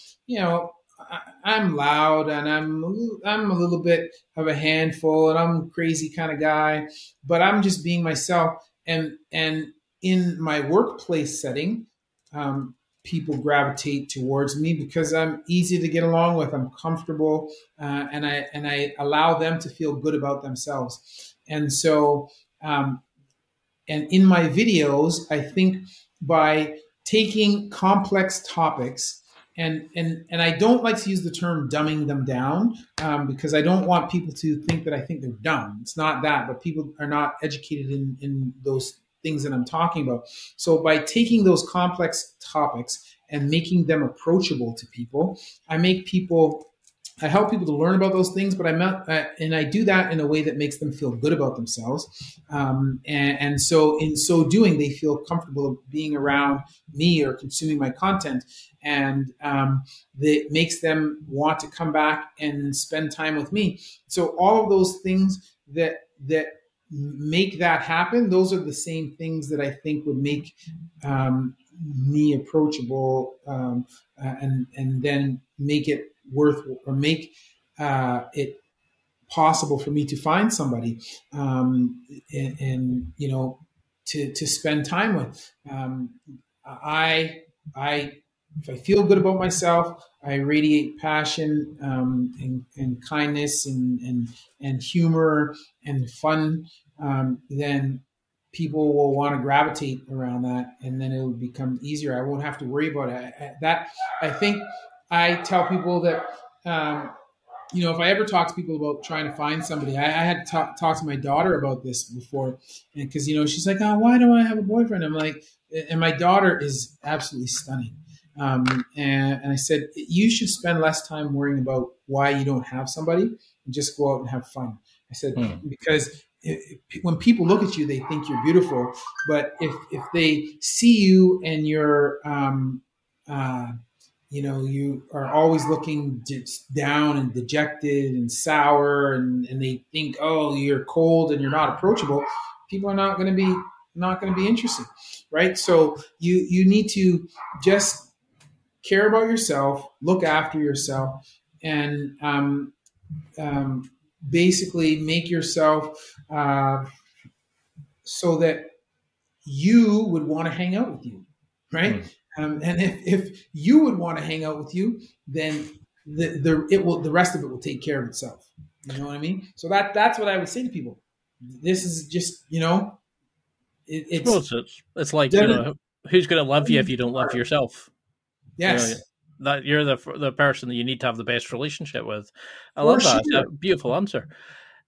I mean, we could chat for hours, and I hope we will. But I know I've used up so much of your time today. So what would you want people to take from this? Like, what would, not so much as I call it a go home message, but what would you want people to kind of remember, or a general sort of philosophy from this, or something that you would like them to apply in their lives going forward?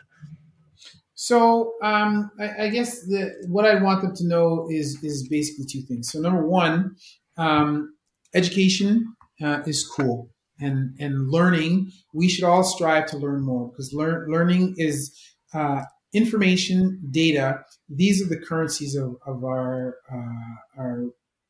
the world that we live in. And so people think that it's money, and money is part of the medium, but really it's about knowledge and information. So the more you can teach yourself, and people don't necessarily need to. People may have whatever they think about the education system, and they may say whatever they say or feel however they want about that. They don't necessarily need to learn in the standard education system, but education is king. So reading books, people poo-poo reading books and learning and listening to podcasts and all that kind of stuff. I am always listening to podcasts. I'm always reading stuff. I'm always learning stuff. So education is king. So, and education is cool. So don't listen to whatever anybody tells you. If they tell you differently, the more you know, the better. So I would say that. And the other thing that I would say is that, wellness is extremely important in our life, and physical activity is part of that. And so while I think it's very important to be smart and to educate and read, there are a lot of people who would do that, and then they will shy away from education or shy away from physical activity, and say that it's not important. Oh, I just don't like to work out, or I just don't like to do whatever. Well, if you don't like to work out, you don't like to live, because that's the thing that's going to keep you in shape so that you can acquire more information and more knowledge. So I would say that incorporating fitness and wellness into your life are very important. But it's for most people who are not competitive athletes, bigger, faster, stronger. Although that I lived my life by that for an extended period of time. For most people, that's not what's important. What's important is being well-rounded and focusing on longevity. Right? So that means addressing all aspects of fitness, from flexibility, strength, mobility, coordinated movement, and but also for diet and eating good whole foods, eating less processed foods, and all of that kind of stuff. So those are the two things I would say. Education is king. Everybody should be as smart as possible, and that they should look after their wellness. And the last little bit about the wellness also is that you don't need to follow necessarily somebody's, there is no one best way to do it, right? The best way is the way that is going to allow you to do it for as long as possible, comfortably and sustainably. So that's what you need to be doing. So those are the two things. Well, until we can get round two, and I'm almost gutted to go on to another appointment, but I would love to have you on again. It's been an absolute joy to cover, and there's so many things I still want to ask you about. Each of your videos is a rabbit hole in itself. I'd love to go in and chat for ages about like Space Marines and all these sort of things. So we've definitely got to do a round 2. But until then, Yes. How can people find you? How can we connect? See the great work you're doing. Visit your facility. Just follow the juggernaut that you're building on social media. Sure. So if people are located, if anybody is in Canada, in Ottawa, the nation's capital, we are more than happy to have them come to the facility and actually physically take part. We do day passes and we love to have new people come see us. So if you're ever visiting there as a tourist or you find yourself in Ottawa, come join us. We'd love to have you. But if not, then you can find us online. You can find Human 2.0, which is our business online, on TikTok and Instagram and Facebook under Human 2.0.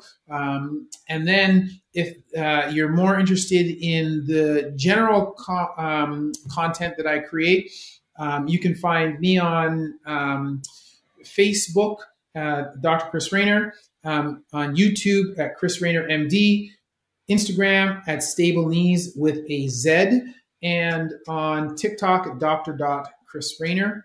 And I have content on all those platforms, and I'm always sharing. I share content at least on a weekly basis on YouTube, and I try to do it more frequently on the other platforms, particularly TikTok and Instagram. But content creation is limited by the availability of time. So I'm not always as up on those ones as I am on YouTube.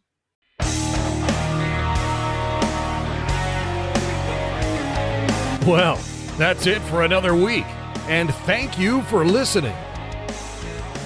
It's now time to take what you've learned and use it to develop and enhance your life with the key points mentioned. Listen, try it, embrace it, use it, and crush it. Now's your time to hit that next level in your life. If you liked this episode, then please leave a comment on the show notes or a review of the show on your podcast platform. Everything helps evolve the show. Until next week, keep seeking the next level in your life.